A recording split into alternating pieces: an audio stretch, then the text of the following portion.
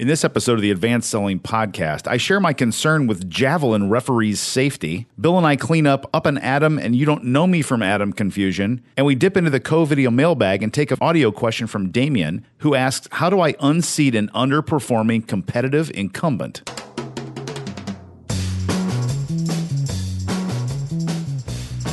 Hey, welcome back to the Advanced Selling Podcast, the longest-running sales training podcast. I'm Bill Caskey, one of your hosts. I'm Brian Neal. So welcome back. For those of you who are new, I know we have a lot of new listeners. We've watched our numbers over the last few months, and they go up, and we're just assuming that it's new people. So we release a new episode every Monday. Brian and I have been doing this now for 700-plus episodes. And it's amazing. We're not quite tired of each other yet, although we're getting closer. No, we're good. And we batch these. We sometimes come together and do a couple at one time, sometimes one at one time. We try to stay current with content, and we hear from our listeners a lot. So if you have not emailed us or sent us some kind of a recorded audio, you can record it on your phone. We've got one today, who incidentally, he did a great job on audio. Wonderful job on the audio. And you can just send it to listener@advancedsellingpodcast.com. And if you don't mind, we'll play it for you. And we'll use your first name, your last name. We'll give out addresses. We'll do anything, or we'll do nothing. That's great. Or we won't even play it. It's amazing. We've been doing this a long time. It's a lot of episodes. It's really happy. 14 years. This is our 14th year. It's really, really great. So this is a unique thing. So my football season started this past week. Get going on in these things they call OTAs, where you go out and you ref practice and you get back in the groove. You're taking rules tests. I'm getting back in the groove. And I was away for the weekend fishing with my son, and we were watching a track meet. It was live. It was the NCAA national track meet. And we're watching the field events, and we're watching the javelin throw. And I got to thinking, I wonder if anyone's ever gotten hit by a javelin in the competition. And I Googled that, and guess what? There's a whole lot of video of judges. So the referees, the refs of the javelin, running out to get a good spot and getting speared in the arm. I'm trying not to laugh at these guys. When you see, like, here's a picture of one. I'm showing you this. But you see this guy, this judge is coming in to get a nice spot, right? My gosh. He's getting speared right in the shoulder. And I'm thinking, is he turning to run? I don't know. I'm thinking, you're a javelin judge. You kind of know what's going on here, don't you? Shouldn't you kind of stay back in the 600 feet range, knowing that they throw about three? Once it's in the ground, then you can come running up to get the spot. You don't need to. No, it's not an instantaneous thing. You're not trying to see if the guy toe tapped for a catch in the end zone. It's maybe the referees get judged though as to how quick they get out there to get it out of the ground. Get on the javelin spot. I don't know. But if we have any javelin judges that are listening, I would love to riff on that a little bit from an officiating standpoint. I just feel bad for these guys on one hand. On the other hand, I'm like, what are you thinking, dude? Like, stay back. It's a javelin. It's a spear, a pointy spear coming at you at 25 miles an hour, 300 feet. It's just crazy. Yeah, that's funny. It's just I'll check that out. We'll see if we can put Google, that on the website. If you just Google crazy javelin throw accidents, you'll see good. that right there. Very funny. Okay, back to the listener. Co-video mailbag. By the way, if you haven't done so already, go check out our friends at Co-video, advancedsellingpodcast.com/co-video, COVIDEO. They sponsor our little mailbag here. And this is an audio question today from our mailbag. So before we get to Damien, Brian, I want to know this. I want to know if our listeners are frustrated by leaky sales funnels with prospects falling through the cracks in deals that don't close. It's a lot of leaky and cracks. That's a leaky, cracky deal. But it happens all the time. I mean, you're in the business you and I are in. We hear that a lot. What happened? What happened to that one? Why didn't we close that one? Well, Outreach.io, the leading sales engagement platform, supports sales representatives and managers by making it simple to humanize and personalize communication at scale, automating the soul-sucking, leak-cracking manual work, and dramatically increasing the productivity and efficiency of all teams. You can check them out at outreach.io/ASP to chat with them. And also, you can download there a free copy of their new book called The Book on Sales Engagement. Aptly named. And for listeners of the Advanced Selling Podcast, once again, outreach.io/ASP. Sales engagement is huge today. So they wrote the book on it. So make sure you go download that and set up a time to chat with them. Love it. So we're going to take a listen to Damien's question and then give you a few comments and tips on how to handle the situation. Hi, Bill and Brian. My name is Damien. I'm a really big fan of everything that you guys do. I'm an avid listener of the podcast. I follow you guys on social media, and over the years have extracted just a ton of great tips, tricks, and advice from the content that you deliver. I'm a territory manager at a leading software company. To give you some context as to the industry that we play in, our products are deployed at the data center level within an organization. I'm currently tasked with displacing an incumbent player at a large state government. While I'm a newcomer to the company, I've been here for about 7 months. I'm certainly mindful of the previous attempts that my predecessors have made to prove value in this account. They've run technical trial processes, proof of concepts, made cost proposals, and more. The incumbent solution is very problematic and, quite frankly, is a pain in the you-know-what for the operations folks that are tasked with using it. This is validated. I've heard this firsthand from a number of the employees at the organization, and I would estimate that we probably have around 20 champions at the company that have used our product in a past time and truly do love the product. I want to get our next attempt right with this organization. And with that, I wanted to ask you guys how I can leverage the champions and the rapport and the buy-in that we have at the organization to help me build a business case to the executive decision makers and the budget holders at the organization. I look forward to your thoughts and advice. And again, thank you so much for everything that you guys do. Great audio, Julian. Julian, gosh dang it. Are you serious? Leave that in there. I'm sorry, guys. When you come with these romance. Too much fishing. Yeah, Damien and Julian. Too much javelin catching. Telling you what. Did you get speared in the head? So, that would be bad, wouldn't it? Just getting hit with a javelin in general would be bad. Exactly. If you drop the thing in your toe, it's the bad. Video you showed me, it looked like it was coming in the back. Oh, he probably lost his arm.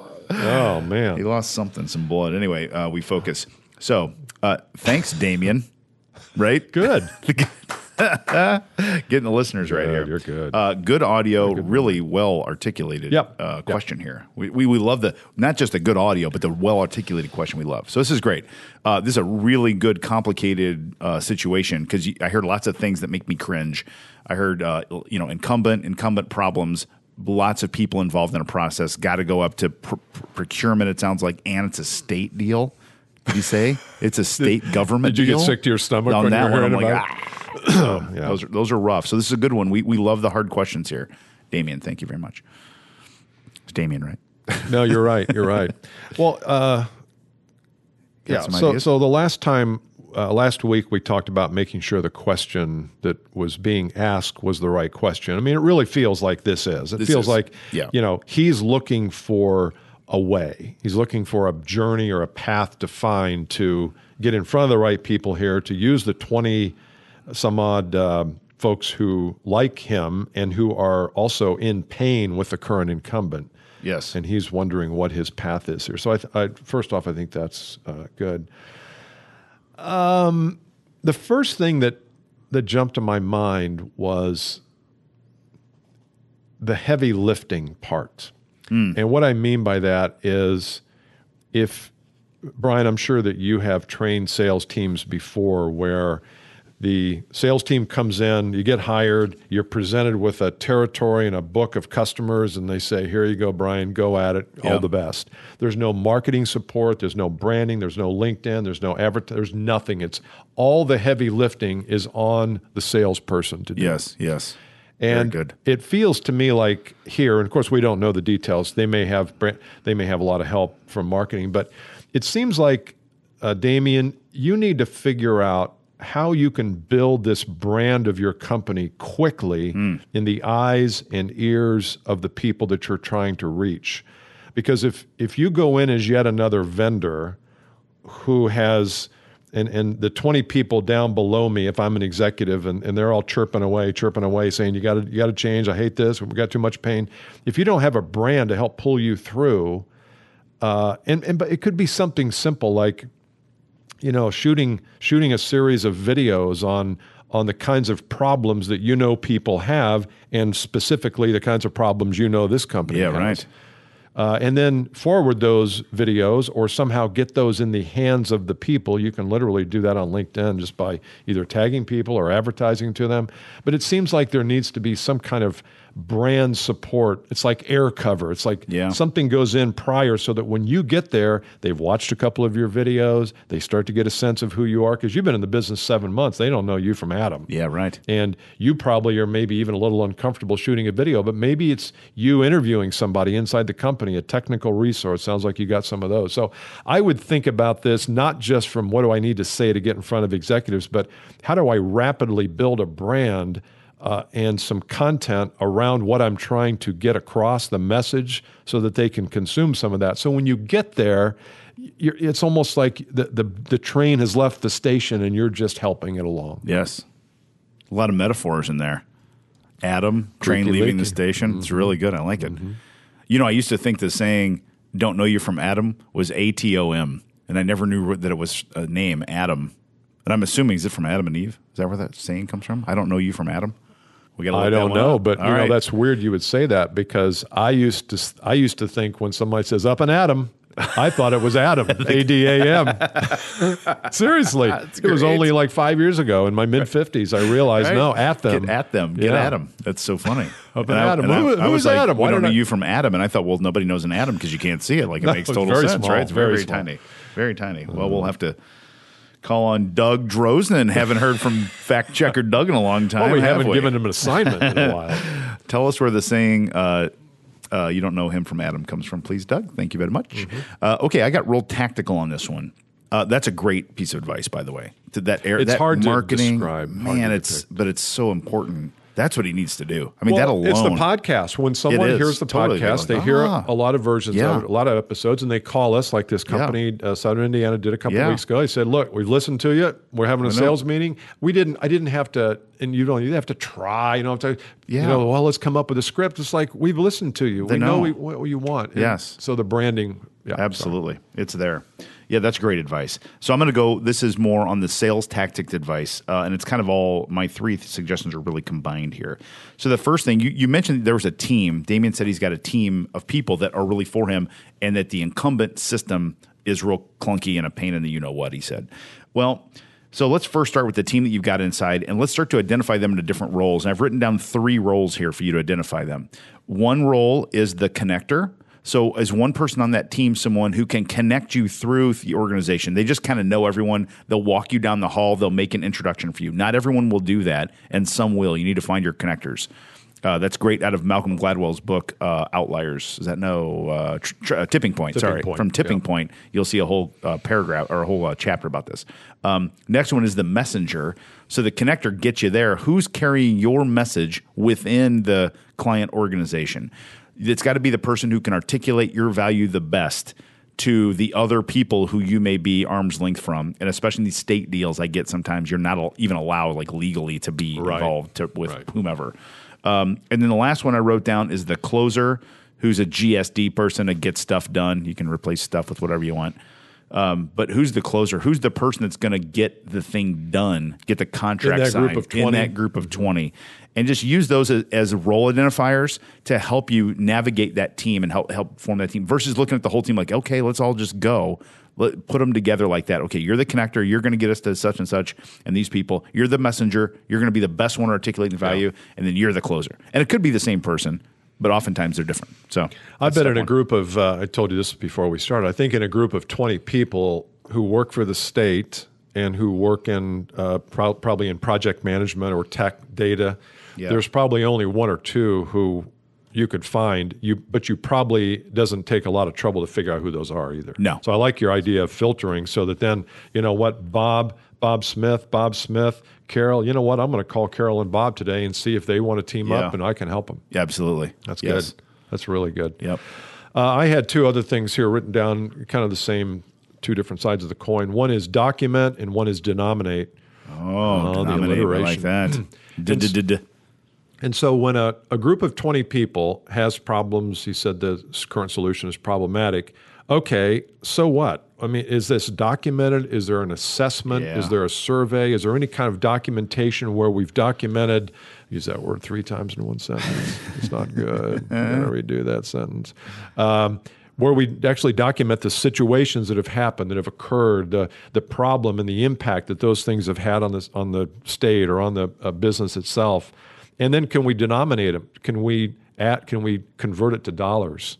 Can we say, these 10 problems here led us to have to open up a new thing, or it cost us $30,000 in extra overtime, or whatever those denominations are. Yeah. Only then can your connector, messenger, or the get stuff done person take this and rework it and craft it and go in and deliver it. Yeah, that's really because great. A lot of times we sales professionals, we let this messenger or this get stuff done person craft that on their own. You can't do it. That's not their business. No. They don't do that. You do that. We have to do that for them. That's great. Damien, you're getting a lot of good stuff here, man, on this question. I'm telling you, this is good. I'm going to add on now to Bill's deal and take it to the next level out, and that is you then need to rehearse and practice. You have to do that with these people. You're playing sales manager, sales coach with this team now, and you're taking Bill says, okay, get all the denomination, get the story down. You can't just like do that and say, okay, let me know how it goes. You really need to think about this, and people get real uncomfortable and awkward. So you don't have to say, hey, let's role play it, because that makes people squirm, but you can say, hey, let's just flip through the slides as you're sitting talking to Bill.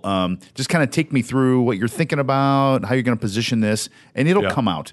Right? You don't have to put people on the spot with a role play. You can, but sometimes people squirm. So next level down, say, let's just talk through it. So just take me through kind of maybe the slide deck we put together and how you're going to articulate this to him. I just would love to hear it and take it in, process a little bit. Mm-hmm. And people say, well, I'm going to tell him da-da-da-da. I'm like, good, that sounds good. Or you might go, you know what? In that place, I would replace this with that. Yeah. And you coach and rehearse. That is so good. Got to. That's so true. Got to. I mean, I did an exercise with one of my clients the other day where I asked them to audio record if they walked into a client and said, and this client said, hey, or prospect said, tell me what you do, Brian. Yeah. What would you say? And I asked them to record what they would say, send it to me. I had it transcribed, and it's cringeworthy. Right. Well, I mean, not that they weren't saying the right things, but it doesn't flow. These things didn't start properly. There was no upfront agreement, as we talk about. Yeah. So I think there's a lot of little tiny details in a thing like this that matter. Yes. That if you're not there to coach them through, they will not pay attention to them, and then they'll end up coming back to you and say, they don't want to spend the money right now. Yes, exactly. Yeah. All right. Is that good? Bring us in, baby. It's good, man. Bring us in. Listener at advancedsellingpodcast.com. A little tagline says, bring us, come see us. Yep. Put it in there. Just went up to speak to a group in Cleveland. Podcast listeners up there. Just so great to meet the podcast listeners live. And it's just great for both of us. We really love it. So if you're a salesperson, send it up the line to your sales manager or whoever organizes the event. And if you're a sales VP and you want to have a very unique experience, the clients that have brought us in would say that was the best. They say that. They just do. They say it to us. They do. Don't say that when we leave. Yeah, and it's funny, too. They whisper. They go, I'm just going to tell you. I had a guy say this. He goes, I've been at this company for almost 30 years. He goes, that's the best presentation we've ever had. Whisper. Don't tell anyone now. Because we want to keep everything normal and average. Anyway, that's it. We'll see you next time. See ya. Bye.